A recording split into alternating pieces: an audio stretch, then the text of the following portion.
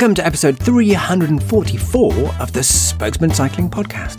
This show was engineered on Thursday, 28th of December, 2023. The Spokesman Cycling Roundtable Podcast is brought to you by Turn Bicycles. The good people at Turn are committed to building bikes that are useful enough to ride every day and dependable enough to carry the people you love. In other words, they make the kind of bikes that they want to ride. Turn has e-bikes for every type of rider, whether you're commuting, taking your kids to school, or even carrying another adult. Visit www.turnbicycles.com, that's TERN bicycles.com, to learn more. In this last episode of 2023, I talk with automotive engineering analyst Cara Lang, who explains her new work on the modelling of hitting potholes. She describes how she recently spent £600 for a pothole-dinged car wheel, but goes on to explain that hitting the same pothole on her bike could have cost her life. I'm Carlton Reid, and this episode could be literally, and certainly figuratively, the most impactful in the show's 17-year history. All right, you direct messaged me with a fascinating piece of research, which we will talk about, and hopefully at length, and you will very quickly discover how little science I know. Tell me, first of all, because you're an engineer, yes? I am. This is your background. So give me your trajectory in life. Before we even get onto cycling, just tell me how you got into engineering and then segue into what you're doing now. I went the long way round into engineering. I'm a mathematician by education. And when I finished a PhD, and I decided I wanted to do something to make the world a little bit safer. So I decided that I wanted to work on car safety. Didn't know how I was going to do this. It turns out that just at that time, about 20-something years ago, finite element modelling was becoming the next big thing in car safety. So what car companies were starting to do, and is now established practice, is that they would take their car design and they would build a computer model of it. And then instead of running car crashes on actual cars, they would run it in the computer model. The way we build the model is you take your different parts of the vehicles, and instead of being one large, complicated shape, we turn them into lots of little pieces that we called finite elements. And it's quite simple to work out the physics for what's happening when you squash something. You know how much it's going to resist and how much it's going to push the next element in the chain. But you just have to do it about 2 billion times to model a car crash. I went into that, and I've been working on that now for 23 years, coming up for 24 years. I started off working in full vehicle crash modelling, and then I started working on a company, my current employer, Vectane, where we do a lot of what happens to people inside vehicles. So that's my job, and I'm a technical specialist there. Really enjoy it.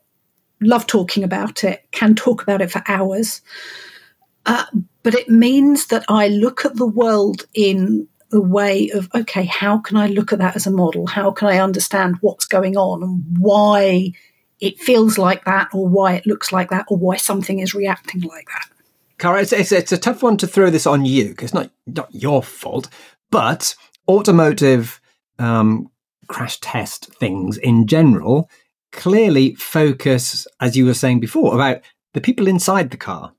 That's quite natural. Right. You want to protect your customer. The person who's physically buying that, you want to protect them. You're not really that fussed about the people outside because they're not buying your car.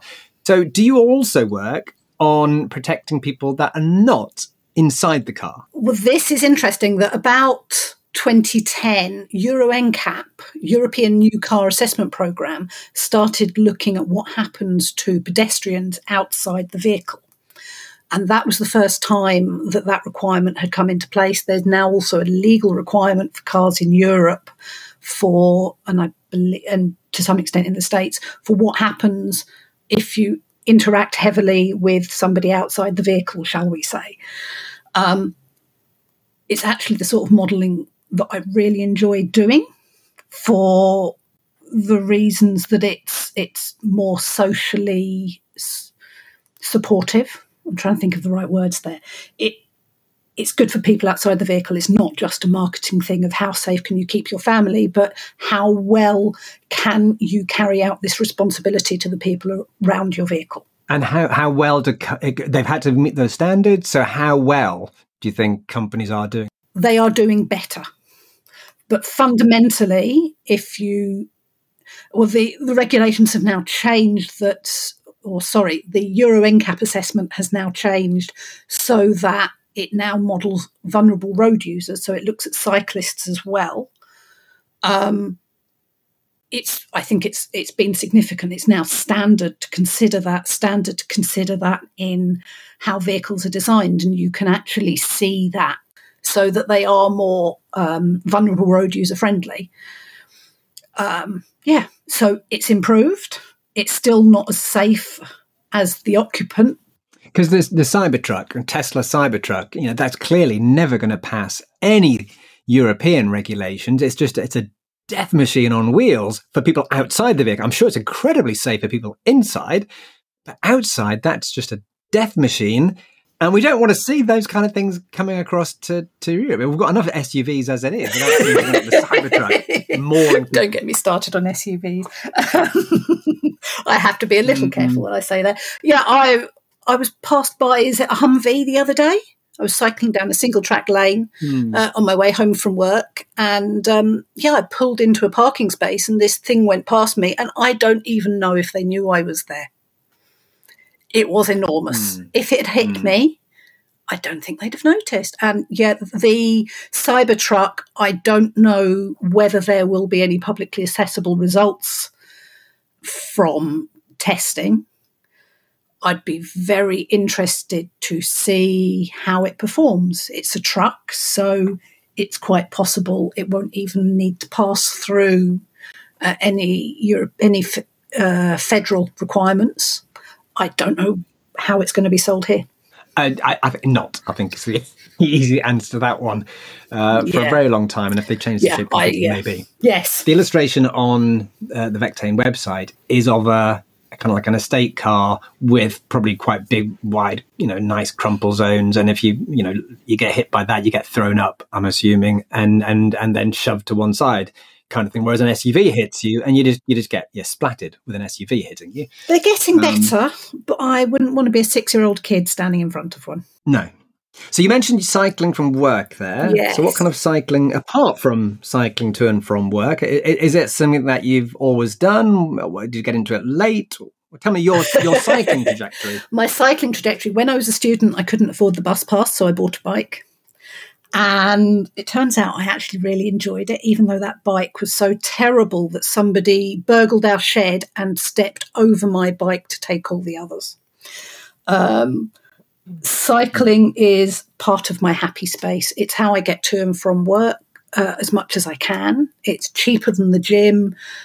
I cycle for leisure whenever I get the chance. It's something I do I've got a cycling buddy. I try to cycle with my family, but of course there's never enough cycling.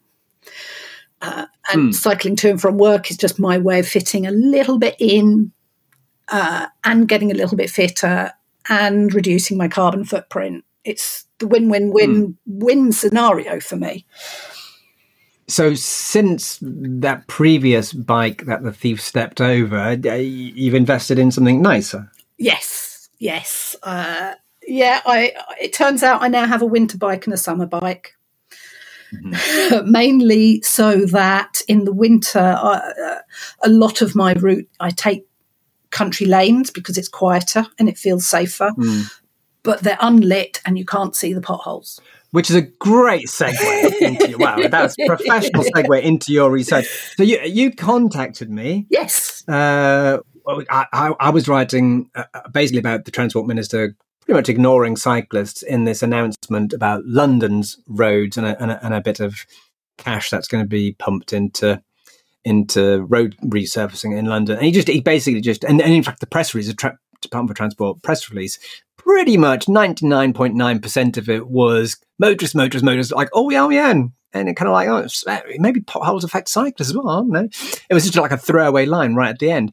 But then your research shows that is completely the opposite. Absolutely. So describe, I could describe this, but let you describe your graph to me, which shows this in absolute. I mean, I don't have to be a scientist to realize, that particular curve means that hurt compared to that particular bobbly little line, which is the motorist line. Yeah, it might scratch a hubcap. They ain't going to die. So describe your graph. Okay. Well, what I did is I went around, I carried a tape measure around for a couple of weeks, measuring everything I could. I have built a computer model of 5 different types of wheel. My first question was, why do potholes hurt more when I'm riding my road bike than when I'm riding my mountain bike type bike? It's got fatter tyres, there's a lot more air in there, the rubber's thicker, and so on. And then I thought, but what's it like for other road users as well? So I had a conversation with a friend where I said, can I please measure the wheels on your chair? I measured my bike, and I found an online model. I found a paper describing the modelling of a car tyre, and there are a couple of open source car models out there. And I also modelled an e-scooter by finding one of those. We've got hire scooters in the city I live in. So there's me standing there with my tape measure, measuring it. Okay, the diameter is this. How squidgy does that feel? Trying to find out a little bit about the e-scooter tyre. And what I originally did is I dropped them all with an appropriate weight on them,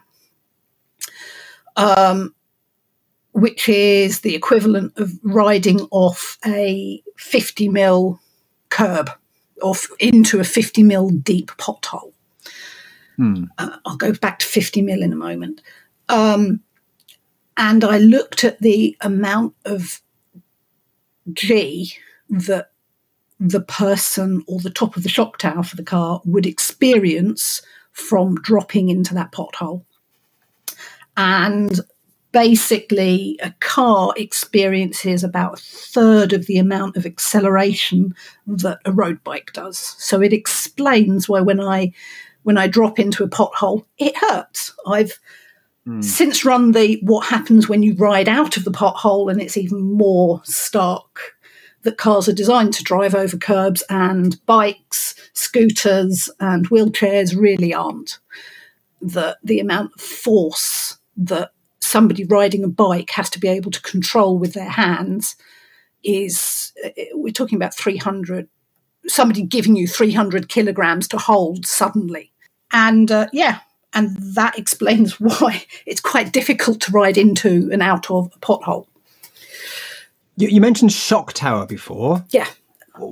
That's on the car. I mean, I'm assuming that's just the suspension system. Is that your definition of a shock tower? Yeah, the top of the suspension system. I think I sent you some images. I've taken as little as I can of the car model because my work are happy to let me do this, but I need to kind of sneak it through when we're not running big crash models of something else.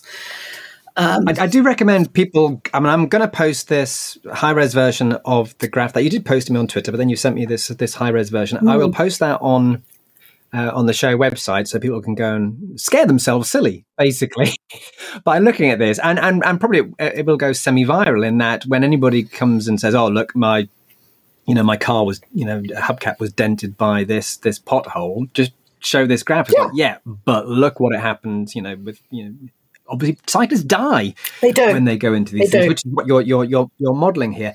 So the shock tower, we've kind of got that definition. So the MTB, the mountain bike one, again, that's a suspended product? You are talking about a suspended mountain bike, a No. mountain bike with front suspension, or what? I just took that. That one's nice and simple. I just took it from the middle of the wheel. I didn't have any model for a mountain bike suspension, so there would be a little bit of extra give in the system. So a mountain bike is a pessimistic curve, and it shows how suspension would help. But this brings me back to one of my initial questions. When cycling along, and I thought, I wonder about that. The next lunchtime, I logged on to my institution's library and started looking for information about what people had already done, looking at the amount of force that is experienced through a cycle hitting an obstacle or dropping into a pothole, and there was nothing. Nobody has done this work, as far as I can find. I haven't spent hours and hours going through the literature search, but there really isn't anything out there, and that's quite shocking. I'm also going to bring it back, if I may, Carlton, to the 50 mil. I chose 50 mil. Most councils in the country assess their potholes by they've moved over to a risk-based assessment of potholes, and it has to be 40 mil deep and however big it needs to be. The county I live in, they don't count unless they're 50 mil deep. There's no government regulation say it has to be this deep. No. This is each council does each different. Oh, okay. Yeah. So I'm in Essex, and in Essex, unless it is big enough for a car wheel to fall into, and unless it is at least 50 mil deep, it doesn't count as a risk. So I sent the initial graphs that I sent to you initially. I sent to my council, and I've never heard anything back. Yeah, because it's almost like, well, yeah, of course that's going to hurt a cyclist more. Yeah. What's the way you tell us something we didn't know? I mean, that's part of the kind of the cynical thing here. It's like, well, of course, yes, but of course, but that isn't how the Ministry of Transport press release showed it at all. It really was, this is hurting motorists. Yes, it was like, and cyclists were just not in the equation here. But at this point, Cara was called away, so that's a great spot to cut away to my colleague David for a quick ad break. This podcast is brought to you by Turn Bicycles. The good people at Turn understand that while a large cargo bike can carry oodles of stuff, many of us prefer something, well, a little more manageable. That's why they've come up with the HSD-E cargo bike for folks with big aspirations to go car-free, delivered in a compact size.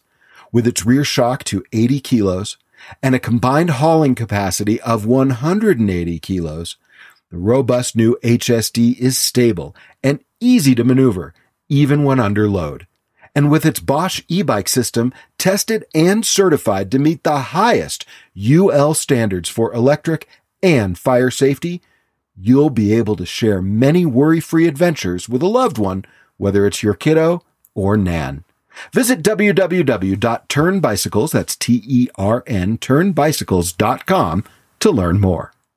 Thanks, David, and we are back with Cara Lang and her work on the computer modelling of dropping into potholes.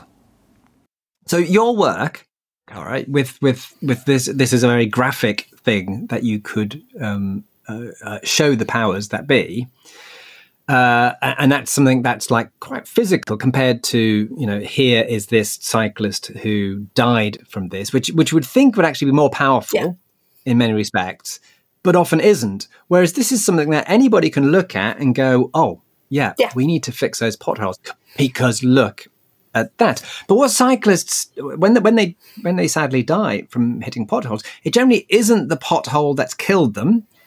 It's generally, I'd have to, again, do a literature research on this and find out exactly, but it tends to be hit pothole, wobble, and then fall into moving motor traffic that's following behind that aren't braking quickly enough, and they get squished, unfortunately, from that. I can imagine. So is this what's happening? Based that 300 gram of weight you suddenly got there makes you wobble. You're probably not going to die from the pot. There's no other vehicles around. You're probably okay. It's the other vehicles around that's going to kill you. Yeah, cycling off a pothole like that, I don't think I've got the strength or the reactions to control it. I don't have the skill to control it. Would be, that is the kind of thing that would take somebody off their bike. We also have potholes around here that, because they are wedge-shaped, you can find yourself with your wheel completely trapped and no way of getting out of it. So, yeah, they're a real risk for cyclists in a way. In a car, it's uncomfortable. I mean, I recently had to pay 600 quid for a new wheel after a pothole on a country lane. But I'd far rather be paying £600 than having bits of me put back together, or be paying, or having my family pay for my funeral. Yes. That again, that is the reality behind your graph there. So tell me the practical applications of your graph. What could activists do with your graph? What could you do with that graph? I've had do some more on this on my to-do list since this was work that I did during furlough. So I've had to do more with this. One of the questions that somebody asked on your Twitter thread is, what is the difference between a 50mm curb and a 40mm curb? And my plan is to run that and find out, to quantify what the increase in, I'm not going to say perception, what the increase is of experience, because I think that minimising that acceleration pulse that is felt through the arms, through the bike, through the wheelchair, that's got to be a good thing. It needs to be reduced so that, I mean, if we say, if councils are saying that a pothole needs to be repaired when a car experiences that kind of jolt, then we need to reduce the standards so that when a cyclist or a wheelchair user or a scooter user experiences that kind of jolt, how do we need to change the requirements so that the risk level is the same for all road users? So could you do, say, effective dropping into a 10mm pothole, 20, 30, 40, 50, 60, 70 going up, and then you just plot that out as, look, if it's this level, this is what's going to happen. So you really ought to be doing potholes at, say, 30mm. Is that what you can do with your research? You can actually plot all of these things out and think, look, if it hits this depth, you've got to do something about it. I think so. But what I am aware is that, for example, my estimate of the e-scooter wheel is wrong. I know it's wrong. When you look at the animations, it's a bit squidgy. It just doesn't look right. So I would welcome any input from anybody who's ever stuck an accelerometer on their bike and gone through a pothole to find out what actually happens in the real world. This is, from my point of view, an initial model, and it's as good as I can make with the data I've got, but I don't have all the data I would like. See, there's two answers to that. Well, there's two things pop in my mind. The last show, in fact, with Mr. and Mrs. McAleese, who've now moved to Australia, their tech, which is the C-Sense lights, well, that has an accelerometer, and that does track events, pothole events, and then plots on maps when it's linked to the iPhone. When you can opt in basically to so the data is shared, anonymized but shared. So potentially, C-Sense would have some of that data. So I'll put you in touch with them, because I'm sure they would love this, because this is right. Please do. Like it's sort of a joke here, but also real, right up their street. This kind of modelling will be good to their mill. Put it that way. But also just iPhones and Google Pixel phone and smartphones in general, they do have accelerometers. So presumably an app could be created to measure this, either in the C-Sense terms, it's like it's just happening all the time. You just fit the light and you forget it. Or you could genuinely go over, stunt doubles could go over potholes and see if your graph is the real world. Yes, absolutely. We we just compare information. I mean, I've got a model of different sizes of wheels. I can make more models. I'd love to see it. I'd also be really interested to understand from a wheelchair user's point of view how it affects them, because I've modelled what happens at the wheel, but how does that affect the wheelchair user? So the model that you've got here of you hit the lip of the pothole and you go down into the pothole as a wheelchair user, scooter user, cycle user. You're probably going to hardly notice it in a car. We've kind of established that. But then what you were saying before was it's actually coming out. That is potentially, and that's the work you're still doing, or you need to do more work on. Yeah. It's the coming out that is potentially the worst bit. Yeah, it appears to be. I'm getting much more sharp pulses. They're called pulses, the curves. I'm getting much sharper pulses, and the issue is, it appears to be that the rubber does everything it can, but if the pothole is too deep, then the rim of the metal hits the rim of the wheel, then hits the structure.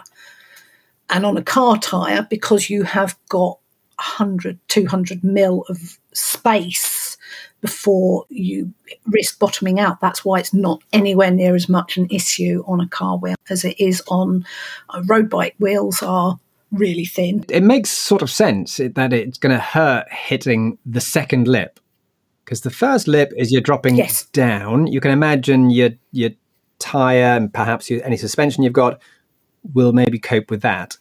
But if you're then traveling, I mean, some of these potholes are pretty big, and you might travel perhaps half a meter before you hit the lip. But it is that second bit where you've got to be very careful of what's happening coming out. So just that appreciation alone can be like a lifesaver. Yes, absolutely. And also, what if you don't hit the edge, the exiting edge straight? What if you hit it wonky? How can you? I haven't modelled that, but I can. It's something that the models can become as complicated as we want them. How much strength do you need in your arms to be able to control that yank of the wheel? Now, here in Northumberland, I don't know how, and you said it's bad in Essex, but in Northumberland, we had caverns, almost literally caverns. You certainly lie down in them and hardly be seen by anybody. Yeah. They're pretty deep. So Northumberland is notoriously bad for potholes, and I'm maybe Essex is the same. But councils need to be shamed. I know the Cyclists Touring Club, as of old, we are cycling UK of today, they were pretty big on potholes previously. And I've been looking just recently, when I was doing this, I was thinking, when was their pothole stuff? And they haven't done anything for a wee while. They haven't really resurrected their campaign. They had an app, fill that pothole. They had all this sort of like campaigning materials built around potholes and the prevention of and the filling in of. And they seem to have died away again. Hopefully this research could actually help them with statistics and with graphs, literally with graphs, actually resurrect that campaign. So councils, Northumberland, Essex, wherever you live, can be shamed into filling these things in. That would be wonderful. And I'm happy to talk to anybody. I mean, fundamentally, my issue is I dislike potholes as a cyclist, and I'd like them to all go away, please. Anything I can do to encourage appropriate repair of potholes. Round the corner from me, they've recently filled a load of potholes in that are wheel size, but they've chosen not to fill in the ones that are cycle tyre size round the corner. Anything that encourages a wider acceptance of who road users might be. That's good for putting the wheelchair in as well. Is that like a standard wheelchair with solid tyres? Is that, what kind of wheelchair was that? Was that like a road cycling type wheelchair? This was, can I find any wheelchair tyres online to get any dimensions out of them? It's an airfield tyre. I'd quite like to do a rubber one, but I've not been in a position to take somebody's wheelchair wheel apart and have a look at what it's made of. Because that thing literally saves us in that the air, the pneumatics in a tyre literally saves us. It doesn't just make it more comfortable. We can hopefully hit a pothole and survive, as long as we don't hit that wobble and then get hit from behind. Yes, speaking as an engineer, this has actually been really interesting, looking at how the tyre works, looking at how it stretches and how it bulges and how it recovers to carry on doing its normal job of just going round. So you're using... interesting. Your Vectane is allowing you to use their finite element modelling computers to do this. But is this a spare time thing? So this is like a lunch break or something, and then they're not expecting you to come up with anything practical for their business, or might you be able to? I think there is plenty of scope here. Unfortunately, I can't afford to become a customer of my own company, so. If anyone is out there and wants some modelling done, the groundwork is already there. It would be really affordable. And I'd love to do it for you. At present, it isn't. We don't have a client for this.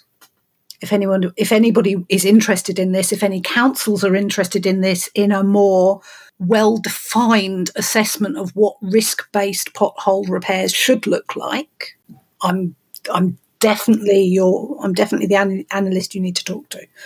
Well, on that note, Cara, and it has been fascinating, and as you said before, you could talk for hours about your day job. We could talk for hours about deformation of tyres going into potholes. But we can't speak for hours and hours and hours, so we've got to stop at some point. So this is a perfect juncture, I guess, to say who you are and how people can contact you. Okay, well, the most detail on this is on my LinkedIn profile. My name's there's not many of us. It's pretty obvious who I am if you look for me. And the Laing, I just about to say, is Laing. Yes, and it's Cara with a K. Yeah. Right, that's been fascinating to talk to you. I'm going to go away and I'm going to try and link you up with interested parties here. CSEN, please do. Cycling UK. They should be doing something on this, because it's absolutely essential work you're doing there, and it's work that I didn't even know hadn't been done. So that's pretty scary. Exactly. That's what shocks me most about this. Fundamentally, really selfishly, I'd like to get this published somehow in some format. In a journal would be great, but in a magazine would be great. And then I can put it in front of my council and say, look, your 50 mil assessment for curb depth, for pothole depth is inadequate. You need to reduce it, or you need to think about where you apply that and make it genuinely risk-based and not just motor normativity risk-based. Thanks to Cara Laing there, and thanks to you for listening to episode 344 of the Spokesman Podcast, brought to you in association with Turn Bicycles. Show notes and more can be found at the-spokesman.com. The next episode will be out next year. Yeah, dad joke. But meanwhile, get out there